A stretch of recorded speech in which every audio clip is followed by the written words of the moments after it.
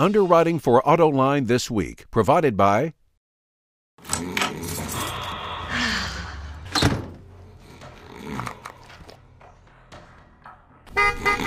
Hey! Did you have a good nap? The Firestone Destination LE2. Tough enough to handle anything the road throws at you. Oops. And you throw at it. Durable, dependable Firestone tires. Whatever you drive, drive a Firestone. From the Autoline Studios, here is your host, John McElroy. Want to thank you all for joining us on Autoline this week. We've got a terrific special guest today. Mark Reuss is the Executive Vice President for Global Product Development, Purchasing, and Supply Chain. It's great having you here on Autoline Thanks, this John. week. Yeah, great to be here. It's been a while. It has been a while, but it's good to have you back, and the timing is perfect. Joining me on my journalist panel today are Michelle Krebs, an analyst with Auto Trader, and Jeff Bennett with the Wall Street Journal. Great having the both of you here, too. Thanks very much. Mark, incredible change at General Motors. You guys have gone through more than any other company. When I look at pre-bankruptcy, you guys had products that weren't all that exciting. You had some serious defects. Fast forward to today, you've got award-winning products. You've got some of the best technology, 4G LTE. You've gone from the heaviest cars in the luxury segment, Cadillacs, to the most lightweight cars in the segment as they come out. My curiosity is, what's changed? What are you doing differently with product development now that goes from a kind of lackluster performance to award-winning? That's a great question, John. I think it really starts with people's mindset in the company and focus. And it's not just focus on a truck or a crossover. It's a focus on everything from a Spark to a Corvette and everything in between, and it's everything we bring to market. So that mindset and focus really starts with winning rather than competing. And that's a big transformation, and it takes time. But I think we're on the right track, as you mentioned, because every single entry that we bring to market is developed, compared, and adjusted to win as it's brought into the marketplace. The marketplace is so competitive now. You know that. But has your process changed? It absolutely has changed. And can you give us some for instances? Sure. For instance, I think every Friday for about 5 hours, myself and our staff go out and drive every single car in every stage of development until we go into production. So think about 65% calibration, first time the engine actually sees the car. That stage in development all the way through 99 and 100% calibrations. And so, and we have the leaders and the target in each segment identified and on the ride. And anything that we think is interesting that's new in the time frame where we develop the car is brought into that process as well. So that's the foundational change and focus and winning that we've put in place, and I think that's contagious all the way through the organization. You got to be spending more money on your cars too, because you used to have kind of cheap-looking interiors in some of your products. That's right. You don't see that now. No, you don't. And I think you're going to see, and I was just in the studio with Ed Welburn yesterday, I think what you're going to see in the future, we've concentrated on interiors, but also, exteriors. We don't have, when we bring a vehicle out from a design standpoint, I can remember the days when we had to explain why we did it. And you'd probably all remember that very well, too. We don't have to explain anything we did from a design standpoint. In fact, they want to know, how did we do it, not why did we do it. That's a big change, too. So I think the design piece of this is firing on every single cylinder right now. So it's really fun to see.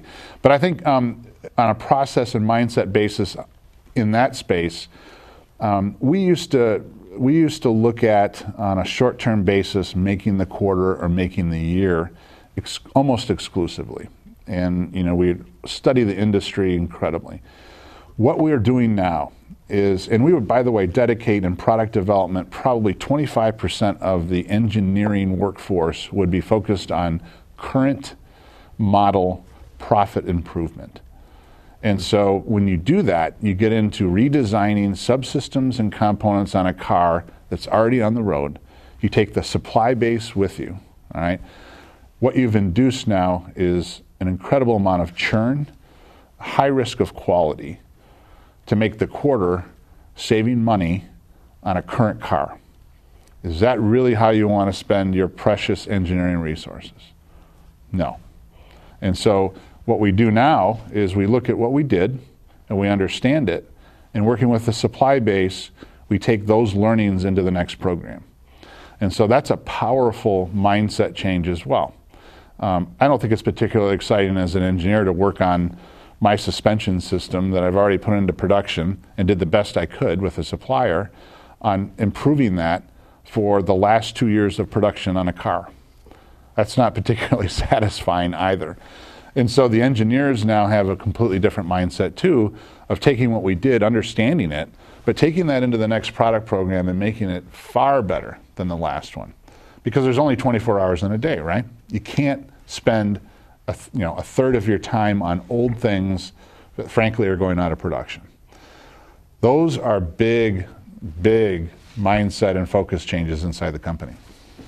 Mark, we're on the eve of the North American International Auto Show in Detroit, and that will be a place that you showcase some of this new vehicles, the Volt being one. Could you talk about the process that you went through with the Volt and why it's better? And yeah, for sure. I'd love to. I'd love to tell you everything about the car and show you too, but I can't do all of that, but I'll do the best I can. The Volt and the CTS-V will be shown in Detroit, and there'll be a couple of other surprises that'll be really exciting too. But Michelle, on the Volt, if you look at how we've really dedicated ourselves to that technology, both how we set ourselves up to own the battery chemistry on the Volt and use an incredible supplier with LG on the cells themselves, that was a perfect business model to be able to produce the Volt that's going to come. The reason is because the integration and the chemistry that was developed for the original Volt has only gotten better as time's gone on. And you can see it when we did the ELR. People say, well, why'd you do the ELR? We wanted to do the ELR for lots of reasons, but from an engineering standpoint, it was the next gen of a lot of things that people frankly can't really understand or see. But we had to take another step in development of that chemistry, battery, and the use of it in a car. And so when we get to the next gen of the Volt, we now know exactly how to use the battery, and we know the duty cycle from an incredible basis of Volt customers that we have really put in place incredible feedback mechanisms to know how they use the car, what they really value in the car. Don't forget, when we did this the first time, there was a lot of things we didn't know, and now we're getting that. So to be able to use the battery in the next gen Volt in the exact proper way means we can size it right, means we can get the most range out of it, and we can do it at a different pricing scenario than we did with the original car. And that's the whole idea around evolution, development, and satisfying the customer. So I think you'll see some pretty impressive things when the Volt comes out in the battery electrical use part of it. But I also think the car, and people have told us this, as plug-ins and pure electrics become more mainstream, I think the consumer tastes around what you're driving no longer can express it as purely a science experiment and look at me. This has to be more mainstream, and the appeal has got to be broader from a design and use standpoint, both in the exterior and interior. And I think you're going to see things that really open up the beauty of the electric vehicle, and that was a good, really focused learning from it as well. So I think you're going to see some exciting things there. I think also some things that are immediately transparent on today's electric vehicles on braking and steering, because of the early regen systems and blend systems, were things that were fine, but you could always if you put a blindfold on, you knew you were driving something electric, not just from the sound, but from the steering. Yes, and how it blends and how it on the progression of a brake pedal, for instance. So lots of big advances on how fun it is and how satisfying it is to drive as well. You know, Mark, in the space, as you know, Tesla seems to always eat up all of the publicity around this. But I think a lot of people don't understand or question, why can Tesla, another company, be so far ahead, and yet the mainstream automakers such as yourself seems to be moving at more of a step-by-step slower pace. And I'm wondering what your thoughts on that. What do you do to kind of explain that? Yeah, I don't know if I can explain all of it, but I think I give them a lot of credit, number one. And so I think it's really been, I think the American, and particularly the American auto industry, needs Tesla because, you know, we've been around a long time, so have a lot of other mature OEMs in the American marketplace. And so, you know, if we bring an electric vehicle out as a mature old automaker, we are going to be extremely scrutinized in ways that, and you know, the benefit of the doubt is never with us on things like that. You know, we found that over a long while here. But, you know, because we have Tesla, it opens up things for all of us that are great for the marketplace and great for the customer. So I value that extensively. I don't have a problem with the way they're viewed from a success standpoint either, because they've done some great things with the car, and they deserve it. And so I feel really good about that and what they've done for the industry, but also the way they've opened that up. But make no mistake, we know how to make very good cars. So I'll just leave it at that. Mark, we're in an era of low gas prices. They just keep. I saw $2.45 the other day. How does it affect product planning and vehicles like the Volt? Sure. I keep getting asked the question, are we back to the bad old days of buying, you know, gas-guzzling SUVs and trucks and such? Right. I'm not sure they can influence the customer's needs and choices. In fact, I'm sure I can't. But I think fundamentally, and I think, you know, this has probably been stated before, but I'll state it again from a GM and my standpoint.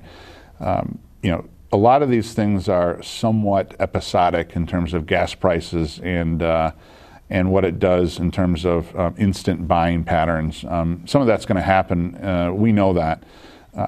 On a business that is highly capital intensive, that has to look, you know, 5-10 years out, I'm not sure we should be looking at that in our planning cycle too much. We're looking at it, we understand it, but to bank on those trends as trends, I'm not sure that's a smart move. So I think there's fundamentally a good change, and I think it's generational as well, around caring about sustainability. And I think that's a really great thing. So we plan for that, and I think you're going to see some surprises in Detroit that demonstrates our commitment to that, beyond the Volt. Beyond the Volt, something that you won't talk about on the show, at least not yet. Yeah, so I think it'll surprise people at you know how different General Motors is from a progressive standpoint. What we can really do technically in that space because of a lot of the things that we learned and developed with the Volt, and some of the battery things and chemistries that are proprietary to us. General Motors had been pushing fuel cell cars, and now we're hearing more and more automakers get into it. Not that GM was the only one, but where do you think that's all going? Well, we've led in fuel cells for years because we made a lot of investment in it. So our stack and our fuel cell stack is still, I believe, in a leadership position. Whether we put it in production or not is a different question. We've partnered with Honda, who is going to bring it into production. So we're going to learn with Honda what it takes to put it into production. They're going to learn some of what we have.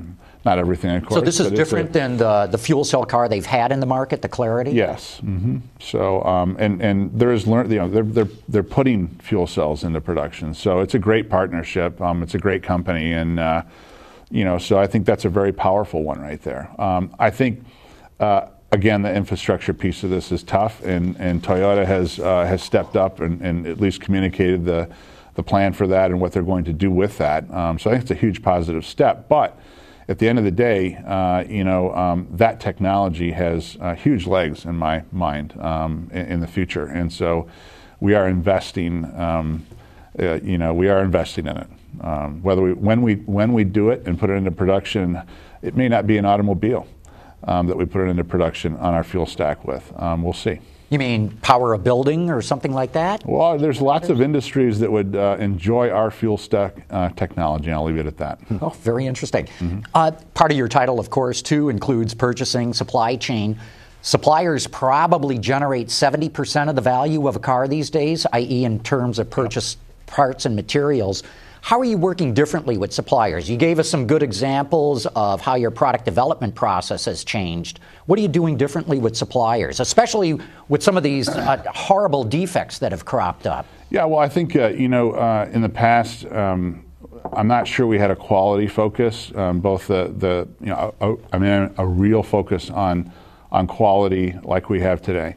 And, if you look at how we came out of a very tough economic environment, the industry I'm talking about, and then if you look at how the suppliers sort of re-leveled their capacity so that anything that happens on the upside is operational capacity instead of installed capacity in a lot of cases, you begin to stretch what the supplier can actually do. Meaning they're running max overtime. They're running it so hard, and so are we, that you start to see things. And so how are the quality systems, the question becomes, how are the quality systems going to change to be able to address that? And so we're right in the middle of that right now. But fundamentally, the relationships I think that Grace Lieblein has put in place, focusing on the relationships over the last couple of years has been some of the hardest work that we've had to do in the company, and we're not done yet. But I think our planning in General Motors wasn't very good in terms of mix and where we're going to do something and how much of it we're going to do. And so when we come out with a volume that we source to on a supplied basis and we change it, we put the supplier's business at risk from a capital investment standpoint. And the supplier then, they're running a business to make money, comes back on a material cost basis and makes that up on the next program they source with GM. That's a really unhealthy cycle. And so we're all about breaking that cycle and having truth around those volumes and capacity and product plans, and really focusing on the accuracy or range of accuracy with the supplier. And by the way, the supplier is going to have a big voice in what they think is going to happen as well. That's a very different approach than coming in and saying, this is what General Motors we know. No one's that smart. No one has the crystal ball. If you did, we'd probably be in a different business. So we got to have that input, and we got to have that trust, and we have to take that journey together so that we don't have material costs that are higher than other people because we didn't set the supplier up to succeed in the first place. So hopefully that makes sense. Big change, though. Yeah, big change. And we're going to source on not just one cycle, and then take it somewhere else the next cycle, but we're going to look at multiple product cycles with the supplier. That's really important because that's how you get the trust, that's how you get the innovation, and that's how you get really competitive cost and quality. And that's a massive change for General Motors. Massive change for General Motors. Mark, you've made a lot of changes at Cadillac. It's had a year of struggles. What's the outlook there? I think in the internet coverage era, it's easy for people to look at a month of sales or a week of sales or a first product of sales. The changes are so significant in Cadillac, starting with the ATS and the Alpha architecture, and then what our dealers have put in place in terms of their facilities and the approach to Cadillac, bringing in the Ritz-Carlton, all of those things. We're number one in the customer satisfaction piece of this in our dealership network. Everybody worked really hard for that. So how do you change the brand is really the question, and what people think of the brand. I don't think it's any less than a complete product portfolio to compete with the people who are well established in that segment. And I think we've got to do it for a while because General Motors and Cadillac has promised and underdelivered. And so we have to do what we say we're going to do, and we have to do that for a while. And we got to do it both in product, with the customer, and with the network. Cadillac's moving its headquarters to New York City. Yes. As you know, because I know you know your history, Antoine de la Motte Cadillac founded and named the city of Detroit. So here its namesake brand is moving out. What's the rationale behind that? Well, number one, if you always do what you always did, you're probably going to get what you always got, right? So we got to be a company that's willing to take some risk. And so, yes, there's risk in it. Yes, there's all of that in it. However, we design, build, and engineer Cadillacs in Detroit. So don't forget that. What we don't have is a good brand presence in some of those markets like the East Coast and the West Coast, where we have to be successful. Because those are some of the places that define and really, with an exclamation point, frankly, the advertising industry. They define luxury trends before they happen, traditionally. And so we have to have a presence there. And I think that mindset in how we market and sell our vehicles is a good risk to take. It's not risking all of our plants. It's not risking all of our engineering. It's certainly not risking any of our design. And so if Johan and his team can bring that learning from that coast into how we execute and sell, I think there's benefit to that. Mark, taking a step back to quality, twice this year I think GM has done what few have seen, that you've issued a stop sell at the dealers because you had come across a problem. And I know with the recalls that you have dealt with, that was one of your things, was to move in that direction. But I'm just wondering if you could give some color around that, because to make that kind of move so early on is something we rarely saw. We waited until the automaker had shipped about 100,000 cars then issue a recall. That's right. So is it that you have more people on the line looking at fit and finish and all of that? Or we have all of that. And that comes from a huge focus and cultural change that we're right in the middle of as well, in our mindset of a defect-free culture. And so passing defects from one state, very simply from a manufacturing standpoint, if you wait until the car is built and you have a care line full of people inspecting the car, that's not built-in quality. If you look at engineering, and you can make that, you can really tie that together with the manufacturing example I gave. If you wait until we ship the car and put it in the customer's hand to see if we have a defect, what are we really doing there? Well, we can build up a whole bunch of people that check things after 100,000 cars are made, or we can check from gate to gate, from process to process, what have we done and is it defect free? And so, literally we were chasing vehicles on a train before they got to a dealer when we found something. So we've gone from about 6 investigators to 50 plus, and these were our best and brightest engineers that had been in lots of different places in the car. And so the minute we see something, whether it's in the early stages of validation or it's as we build, or you're going to see all that. And so, but if we don't really change the way we engineer the car, we'll continue chasing things. So for now, we're going to chase it and we're going to get everything before it gets to a customer. But fundamentally, if we bring in, and I split engineering into 2 groups. One is a systems engineering group, which as the car becomes even more complex, if we don't engineer the components and subsystems to the systems in the car and their specifications, and you can say the whole car is a system, so we start there, but then you get into safety systems, you get into seat system, all of those systems. So the design, failure mode analysis of those systems will rule how we design the specifications for each component. And I think, we're an old company, and I think some of the more mature OEMs will probably have the same system that we had, which was silos of components that were organized by a commercial basis of buying and engineering those parts. No longer is that true at General Motors. And so I really am fearless on what message it sends to either the media or our customers on a recall. I could care less.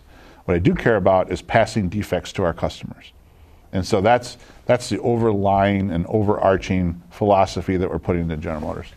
So if a stop sell has to occur in the future, you guys... I'm the guy doing it right now. So with a team of experts that run systems engineering, safety, and our components and our manufacturing. So the vice presidents of those sit in a room, and we look at everything just about every week. So it's pretty. It's actually liberating, I can tell you. And the engineers that are in that room with us, That's how you change it. Mark, General Motors has multiple product development centers: Europe, Latin America, Australia, China. How do you get them all to work within each other? Do you have centers of excellence that they concentrate on one kind of product, or how do you work that? That's a big change happening right now, John, as well, because if you look at 10 years ago, there was many presentations made around how GM's going to have architectures done all over the world, right, in these different centers, right? And we're going to decrease the amount of engineers in North America. That was what we did. Those centers need to exist, and they need to be really good at what they're doing for their markets, regulatory-wise, and then the taste of the customer. We need that to design and be effective in those markets. Doing an architecture, though, and the IP that goes behind an architecture to satisfy those markets on a regulatory basis, because of the changing environment in all of these things and the future of the complexity of the cars, we need to have that controlled and centralized from an architecture standpoint, and that's what we're in the midst of doing. So Warren, Rüsselsheim in China will be those really extensive architecture places, and then the markets where we sell will be the execution of those architectures. So philosophically, massive change going on there. We're down to the very end of the show, so I'm going to try to sneak a fast one into you. You guys are trademarking the Zora name, Zora Arkus Duntov. Are we going to see something about a special Corvette? Yes or no, real quick? Well, Corvettes are always special, number one, okay? So I don't care. Real quick, we're down to the very end. No, I know, all right, yeah. Okay. Yeah, we'll see. Okay, we'll see. Fair enough. Mark Royce, thanks so much for coming on. Thank you all for being really here. Good stuff. Appreciate Great information here. And Jeff and Michelle want to thank both of you, too. And, of course, I want to thank all of you for having tuned in. Underwriting for Autoline this week has been provided by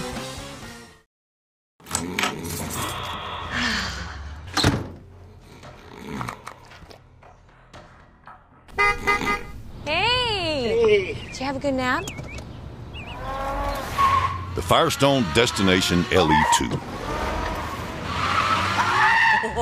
Tough enough to handle anything the road throws at you. Oops. And you throw at it. Durable, dependable Firestone tires. Whatever you drive, drive a Firestone.